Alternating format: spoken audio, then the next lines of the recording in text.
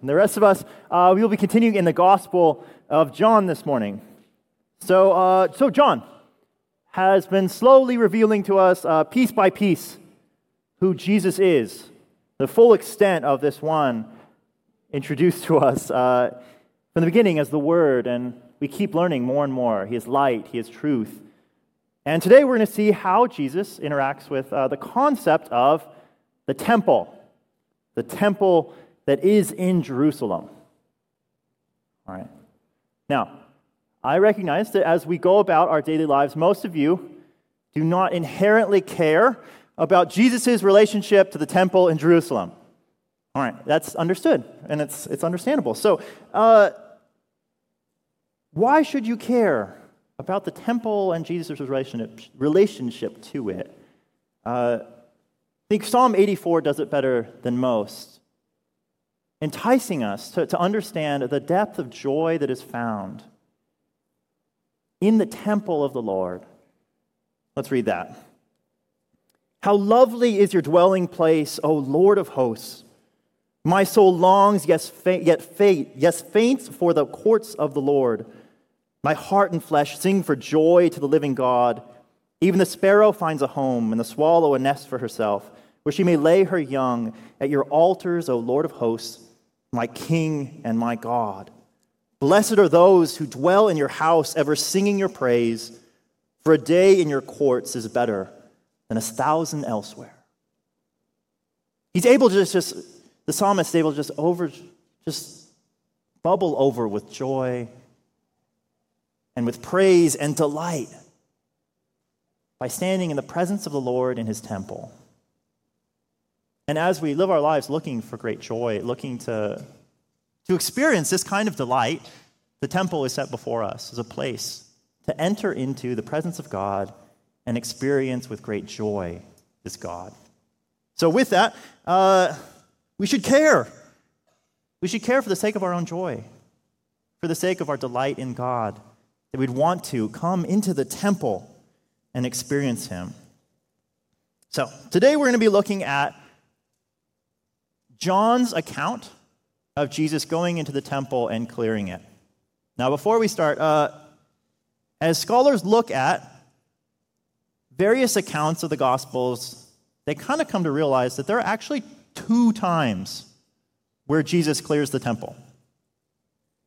All right, some people think that it's the same story, just put in different places, that John puts it early in his Gospel and the synoptics put it later in theirs. The trouble with that is that not only do they change the order, they also have different events around it and leading up to it. So much so that we can't say that they're the same event. Instead, we're going to say that John, in his Gospel, talks about a very early event where Jesus clears the temple. And it sets the pace for the rest of his ministry. And then 3 years later, an account found in the Synoptic Gospels, Jesus is going to go back to that temple and clear it again as a close to his ministry. All right, so kind of temple clearings and an indictment against the temple system as it's been run kind of bookends Jesus' life and his ministry. And so today we're focused on John's account of that early clearing of the temple. And we're going to see two main things. 2 main things are focused on in this account. First, Jesus' zeal for his Father's house and the worship of God in that place. He is zealous for worship in the temple. And second, he is so zealous for the worship in that temple that he needs to establish a better, more ultimate temple, his own body, died and raised from the dead, that we might experience that worship in greater fullness. So zeal and a better temple. Let's look at John 2, verses 13 through 25. All right. The Passover of the Jews was at hand, and Jesus went up to Jerusalem. In the temple, he found those who were selling oxen and sheep and pigeons, and the money changers sitting there.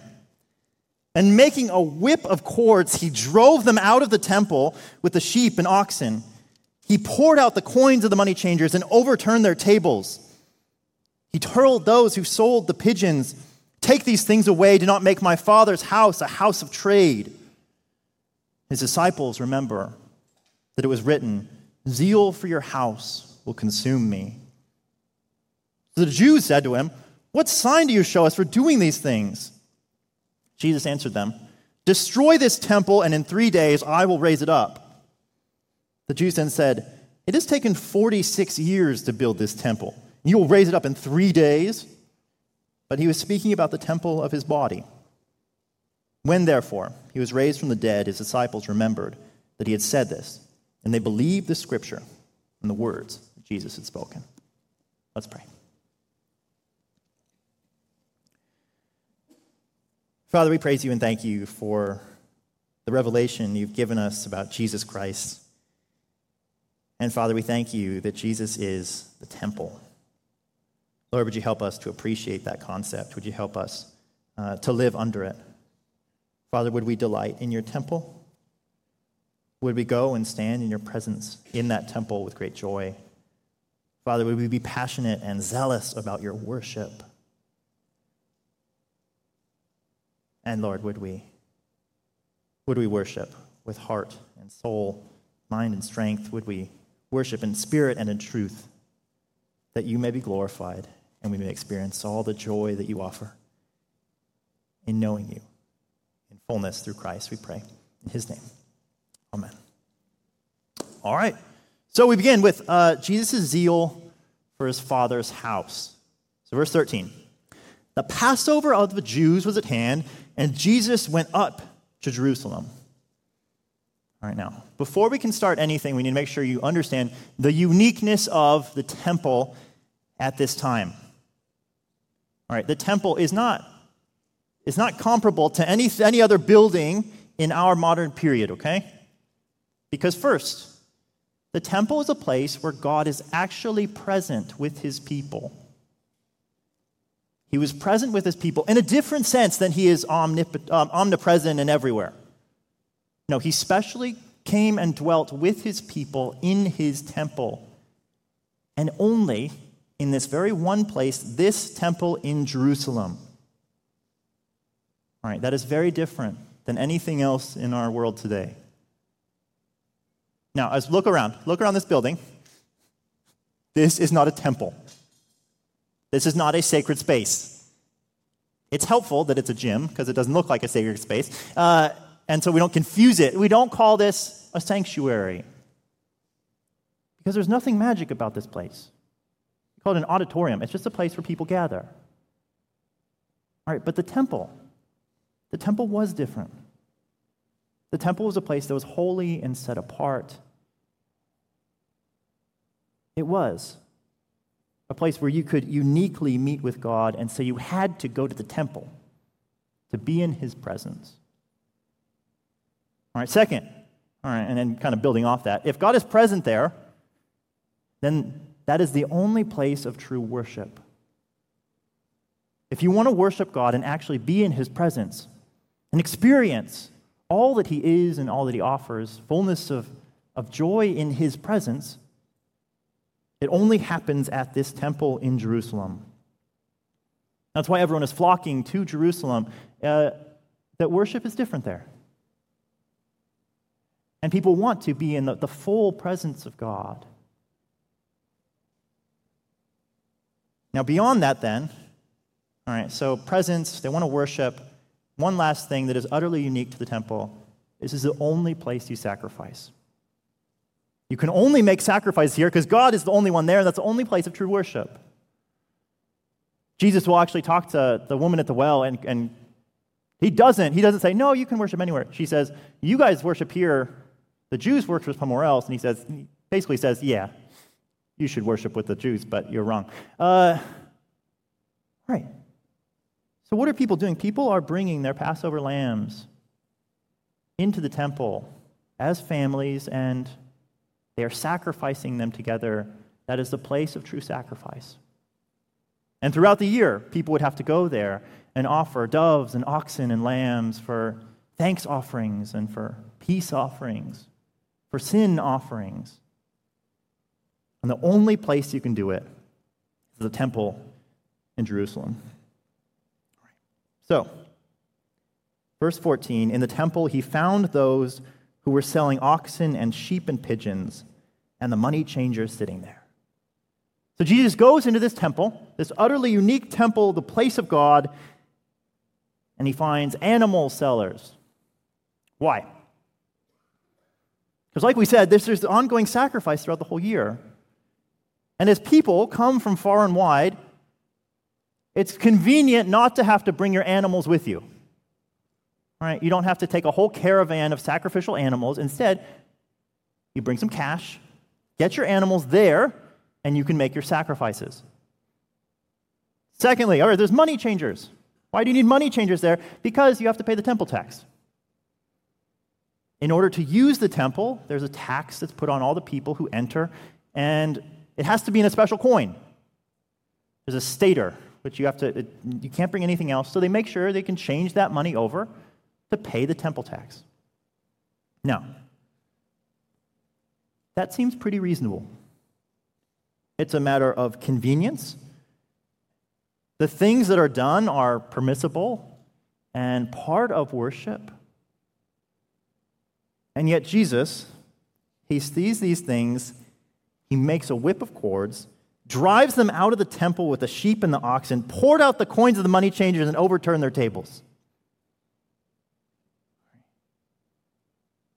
All right, the nice thing about the story is we also get another side of Jesus just in his person, that he's not meek and mild-mannered all the time. He's not always gentle and gracious.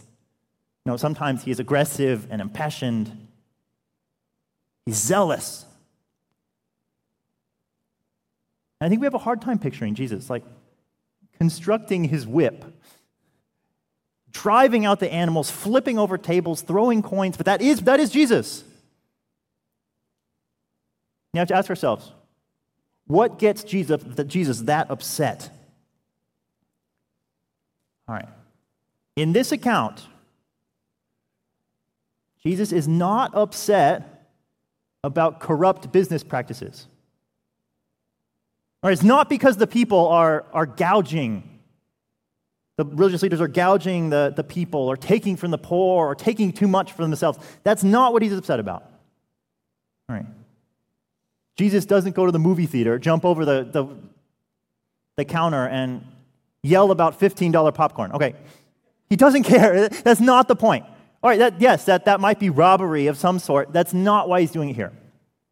All right, why is he doing it? Yeah, look at your text. It'll tell you.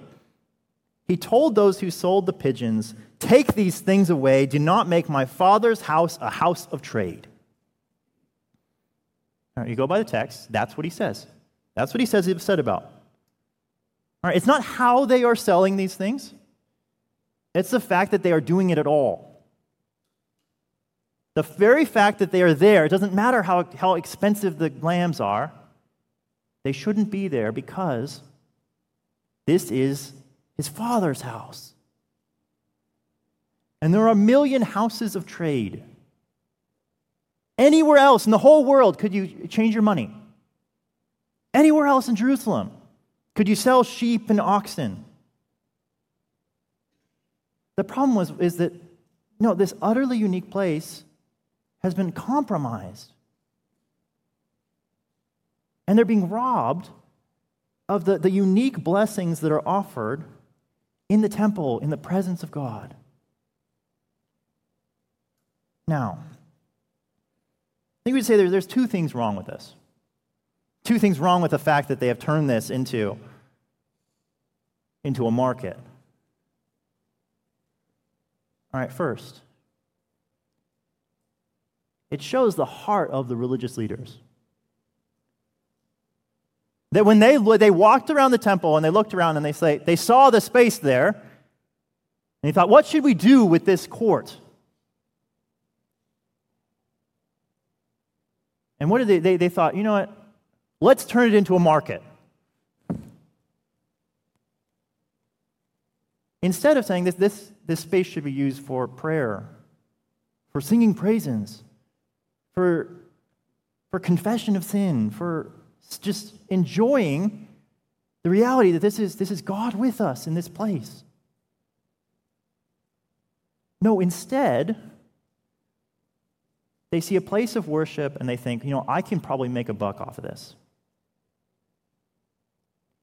And the people are here anyway. Why don't we be the ones to sell them the stuff and keep all the money internal? All right, they have dollar signs in their eyes as they look around the temple.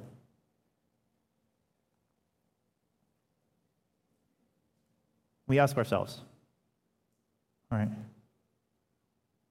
in that same vein, it's not directly parallel, but as we think about the worship of the Lord, do we enter into places of worship and we're ready to worship and yet bring our own idols into the store? Do we come and we think, oh yeah, let's worship, but what we're really looking for is a chance to make money? All right, some people come to church not to worship, but to make business connections. Or maybe you come to show off your best outfit for the week. Or maybe you come to show off to people that you are holy and you are righteous. Maybe you come for the fun of it, for the relationships.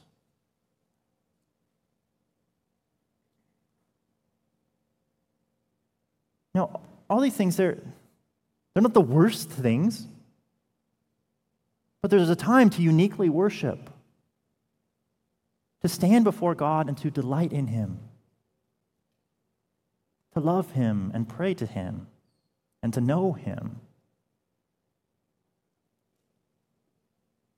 And Jesus sees that, I've gotten so far from that.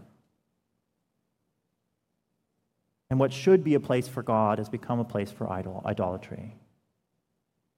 Now, that's assuming the worst. Let's assume the best here. At best, they're doing this just because it's convenient. And after all, God tells us to do this, so we might as well do it here. What's so bad about selling some animals and exchanging some money? It's not inherently evil.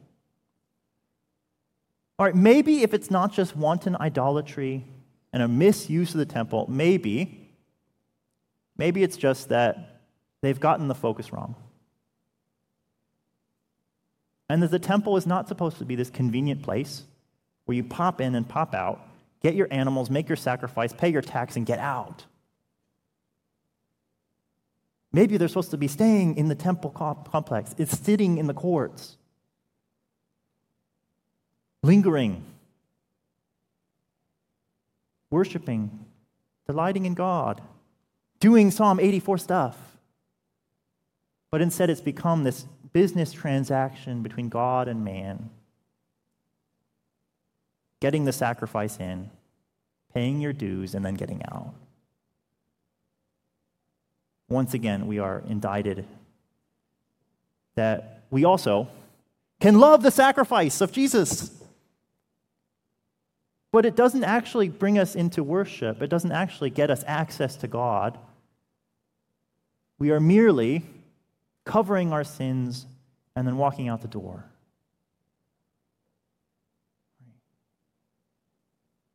Jesus, through his death and resurrection, he offers us access to his Father. Great joy and delight. We delight in the sacrifice of Jesus because it gives us access to the one that we love, and it allows us to enter into worship unhindered and with great joy. Do we enter in that same way? Now, if we don't do it, Jesus does. And Jesus understands that that's what worship is about. That's what the temple is about. And so when the people see this, his disciples see this, they see Jesus doing it. Verse 17, what do they say? His disciples remembered what is written, "Zeal for your house will consume me." Jesus loves his Father. And he loves worship. And he's so zealous about the worship of God that, yes, he'll wreak havoc and he will destroy and he will drive out And he'll make sure that there are not obstacles before his people, that they will actually get the one true God. Not just a business transaction, not just idolatry in God's place, but they'll have a place to meet with God. Now, as we think about this, why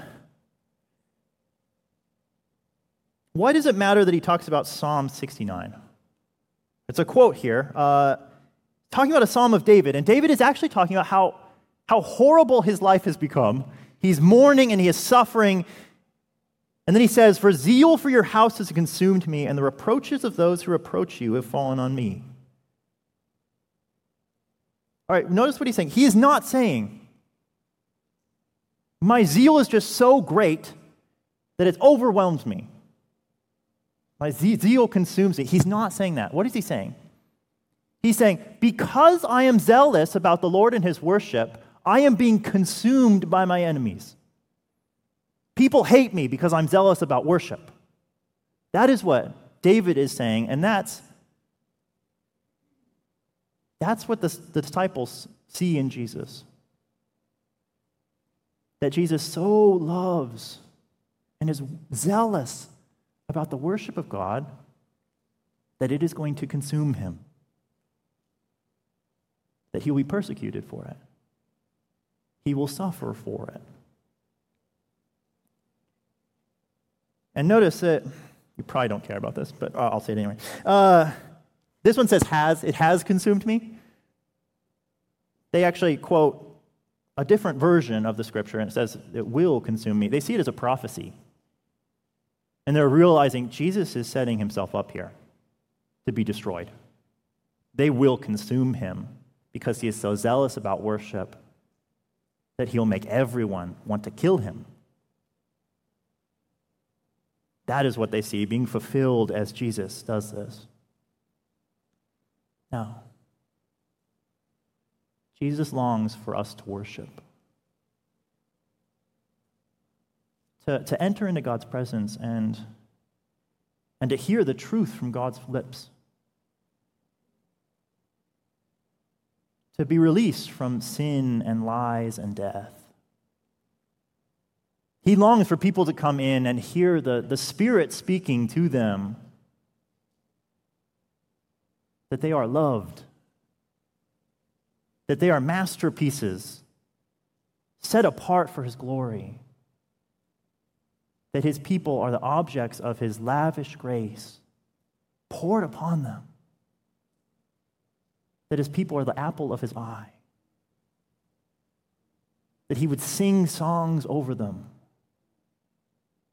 All right, that is what we come to do, not just like to experience a God that is that gracious and loving and who delights in us that richly in spite of our sin. That is why we come to worship. We come to know that God and to stand in his presence. Now, are we zealous about that kind of worship? Are we zealous about making sure that that kind of worship happens? Are we zealous enough about it that we would be willing to be consumed? And that we would sacrifice for the sake of that worship happening? To upset the status quo or to overflip tables if we see it not happening? All right, that is Jesus. That is how passionate he is about this worship and about us experiencing it. But, all right, second point. That takes us naturally into the persecution. This is a prophecy that Jesus will be consumed because of his zeal. And the religious leaders are going to come to him and do just that. Verse 18. So the Jews said to him, this is the religious leaders in the temple who are in charge of this stuff, "What sign do you show us for doing these things?" All right, what question do they not ask? They don't ask, why did you do this? They don't ask themselves, was it right or wrong what Jesus just did? What is he doing? What's the point? No, they tend not to ask that. What do they ask? They ask about credentials. They ask about whether or not he has the authority to do this, because this is so crazy. The only thing that would give him enough authority to do what he just did would be a miraculous sign performed at that very moment. That would prove that Jesus is worthy of doing this in the temple. Now, there's some irony here, because actually, in their persecuting him for doing this, they're fulfilling Psalm 69. So they're actively making it true that Jesus did this, and they're consuming him for his zeal. But that's not enough. So Jesus gives them another sign. Verse 19. Jesus answered them, "Destroy this temple, and in 3 days I will raise it up." All right. This is also a confusing statement we want to get right. So, when Jesus says this, destroy this temple, and in 3 days I'll raise it up, it sounds like a threat to destroy the temple. And actually, in Matthew, it says that this is actually one of the charges that's brought against Jesus. That when they say, why is this guy so bad that we should kill him? They have false witnesses who come and say, verse 60, they found none who were able to testify against them, though many false witnesses came forward. At last 2 came forward and said, this man said, I am able to destroy the temple of God and to rebuild it in 3 days. All right, this is a rabbit trail. Follow the rabbit trail with me. This is in Matthew, this account. And Matthew doesn't talk about this conversation that Jesus has at the temple. John does. And so we have something that Jesus supposedly said in one gospel, and then John talks about him actually saying the thing and correcting it. All right, this is 2 separate witnesses corroborating each other's stories, authenticating the gospels.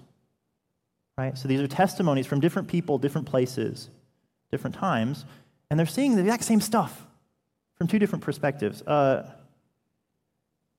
That's not the point of the sermon. Just it's nice to see that stuff, and we'll talk about the apologetic stuff, the proof of the gospel's reality as they come up. So, all right. So if Jesus wasn't saying I'm able or I'm going to destroy the temple, what was he saying? He's essentially saying, if you destroy the temple, and even more than that, he's inviting them and kind of goading them, destroy the temple. You go ahead and destroy it and see what happens, and I'll raise it up. If you destroy it, I'll raise it up. That'll be a miracle enough. All right. So that's his condition. If you destroy it, I will rebuild it. Now, what do they say? The Jews said then, it has taken 46 years to rebuild this temple, and will you raise it up again in 3 days? All right, they wanted this great sign. He invites them into it. They're just not willing to destroy the temple. A couple things here. First, Jesus is hinting at the destruction of the physical temple. He's hinting at the fact that this temple needs to be destroyed. And when he goes in, he is not. That's where we always say the cleansing of the temple, the cleansing. It's better called the clearing of the temple. It's an act of judgment against the temple. And it happens once, they don't figure it out, it happens again, and then he's going to prophesy and say, you know what, this temple is going to be destroyed. You don't get it. All the things that are supposed to happen at this temple, inviting people to worship and delight in God, it has utterly failed. This temple doesn't bring people to God. This people just entrenches them in idolatry and self-righteousness in the law. So that's part of it. But Jesus isn't going to destroy that temple without creating a new one. And that's where he is so zealous for the temple and for worship that what does he do? He will become the temple. And he will do whatever it takes to make that temple a place of true worship even his own death and resurrection. And he was speaking about the temple of his body. When therefore he was raised from the dead, his disciples remembered that he had said this, and they believed the scripture and the word that Jesus had spoken. So, we have one more piece of this puzzle of who is Jesus. Jesus is the new true temple, the temple of the Lord. All right, so now think of all the things that the physical temple was. All right, we're going to pull them over and say, now they're true of Jesus. Right? Jesus is the place of God's presence. That is why Jesus is called Emmanuel, God with us. We talked about Jesus being the tabernacle, right? The dwelling place of God is with man. But now, if you want to enter into the presence of God, you have to go through the temple. Jesus Christ, his Son. And he does it in a really beautiful way. Because whereas the temple just stood there and said, created this barrier to invite people to stand into the presence of God, right, Jesus becomes a mobile temple who goes to people who are sinners and people who would be outcast from that temple, people who are lame and who are blind. He goes to the Gentiles. He goes to the prostitutes and the tax collectors. And he brings the presence of God to the people and invites them to worship.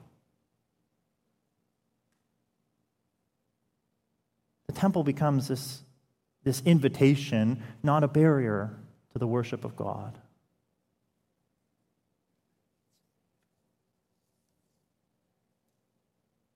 Now we said that, what is this? The temple is a place of worship. The means of entering into worship of God. And Jesus becomes the new place of worship. The means of worshiping God. And so as we try to enter into worship with God, how do we do it? We pray in Jesus' name. We pray through Jesus, entering into the temple that is Christ, and then we pray. Or how do we sing praises? We have to enter through Jesus in his name. In his name we offer our joys and our rejoicing.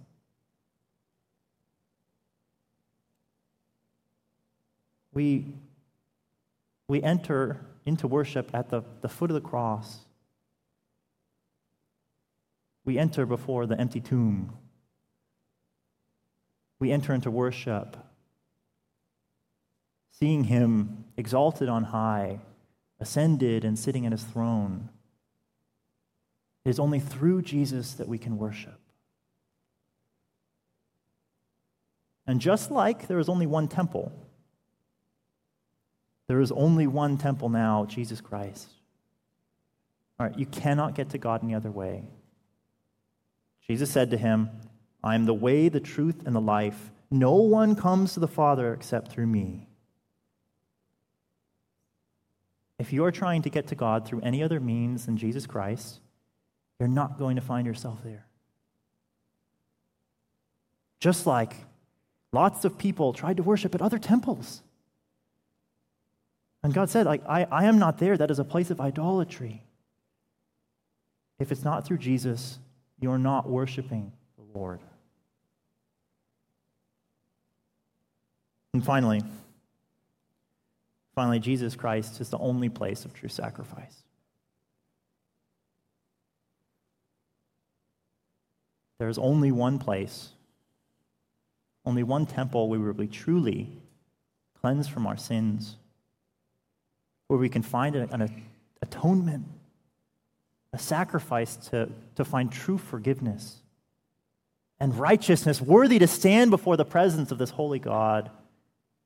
And that is because this temple was torn down and built up in 3 days. That he has offered himself as the sacrifice. That when he enters in and he comes in his presence, he is not destroying us, but no, he is cleansing us and forgiving us of our sins. The sacrifice is done. All of those lambs and sheep and oxen and pigeons, they are no more. We have no need to sacrifice. Our sins are forgiven once and for all. It is finished. Amen?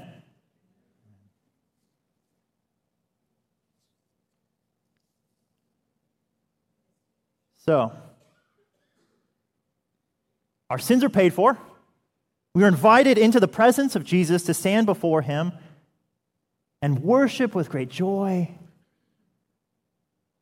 All right, all of this comes to us through this Jesus the temple, who has revealed to us the Father in all of his glory and grace. And as we come full circle, are you zealous about the temple? Are you zealous for right worship at the right temple in the right way? Are you zealous about fighting against fake worship that ignores Jesus or forgets Jesus and replaces Jesus with the law or with self-righteousness or human attainability? Are you willing to overthrow the tables of that kind of worship to get back to Jesus, to make sure the temple remains the temple, that Jesus remains the heart of worship? All right, we are to fight for that, tooth and nail, because Jesus cares about it. To worship in his temple, to worship in his name, to not just do vague God, but to remember the one sacrifice, the one place of worship, Jesus Christ. In the same way,